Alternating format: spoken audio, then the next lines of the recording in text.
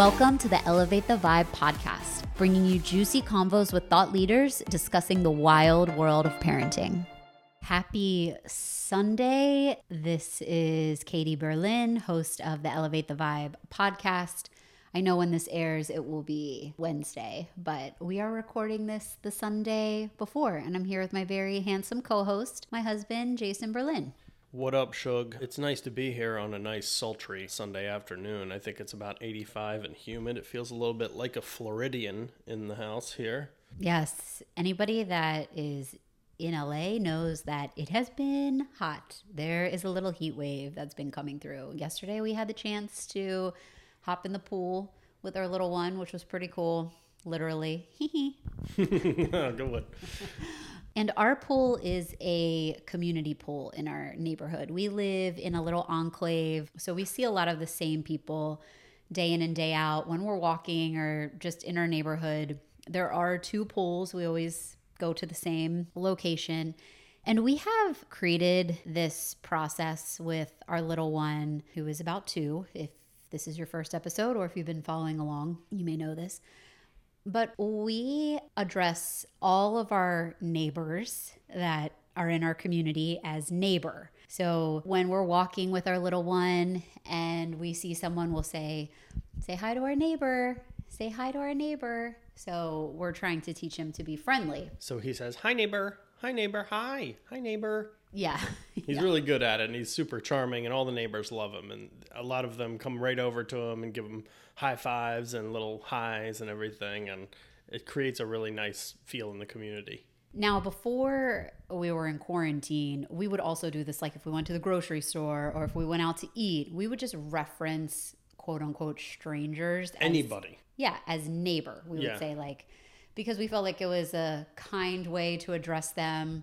Mm-hmm. And just like a blanket way to talk about people that we're coming in contact with. Which what we didn't realize was that everyone on the earth is now someone who lives close to us because they are all neighbors to Sam. We are all one. We are all in the same neighborhood.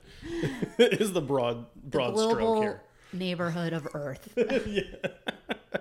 Now, we were on a walk the other evening, and one of the areas that we were walking is large enough where people can bike. And a mom and a daughter biked past us, and I've seen them before. And I've seen the little girl. She's probably about 7 or 8 years old. Someone who is definitely our neighbor, lives in our neighborhood.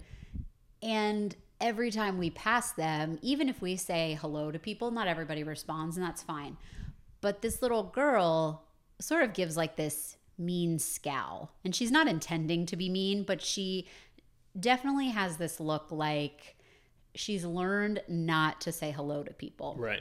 And Jason and I were talking about this the other day and thinking, are we doing a disservice to our child by teaching him that people are inherently friendly, or we should inherently be friendly to them and speak to them like we know them? Yeah, and I mean, I feel like growing up, I was always friendly with people, and I always wanted to say hi and hello and give someone a wave if they were in my neighborhood. And, you know, even strangers, if they walk by me now, I'll just be like, hey, what's up, or what's going on? You know, I try to acknowledge everyone as a human being because that's just who I am. I'm not going to look the other way. I'm not going to, you know, stare at them like a creep or anything, but just acknowledging someone's presence, you know, is like, hey, what's up? You know, especially if you see them all the time. So I guess the question here is, at what point do you go from teaching your kid that everyone is friendly, everyone is really great, we're all friends, we're all one, we're all great, to, you know, maybe this person has a candy bar and wants you to get in their van or something, or maybe this person has other malintentions and you want to teach your son or daughter that you can't trust anybody off the street. Because, you know, when do you make that mental switch as a kid where you're like, oh, hi, everyone's so super cool, to, oh, this isn't my dad, stranger, help. You know, I mean, is that like a 7-year-old thing, an 8-year-old thing? Like, I just don't know. Shog, what do you think? I grew up in the middle of nowhere. So if there was someone approaching me, I probably needed to run as fast as I could into the middle of the woods, because there's no reason that anyone would have been near me for any reason at all besides my immediate family. So growing up for me, it was a little different. Like, there was definitely a sense of, if someone showed up at our house, I lived on a This is a bad example Well, like, because not everyone lives in the middle of Kansas with no running water and no, in a barn with, Okay, 30 animals. grew up outside of Baltimore, not in Kansas, okay? Anyway. Yeah. So anyway, it's more about, like Jason mentioned, when do you begin to provide them with a knowledge that not everyone has your best intention in mind, and as small children they need to be aware of that. And I grew up in a townhouse community where I knew everyone who lived in every house going all the way down our street. There were like 10 houses on the left, 10 houses on the right, and then you'd hook down to the right-hand side. And I knew everyone, and even if I didn't know them, I would still say hi or give a little wave. But I was between the ages of 5 or 12, but I never felt afraid of strangers. So maybe that's just my problem. I don't know. Okay, so back to where I actually grew up, not in Kansas without running water, but Wyoming? colder, Colder? Dakotas? No. colder. Yeah.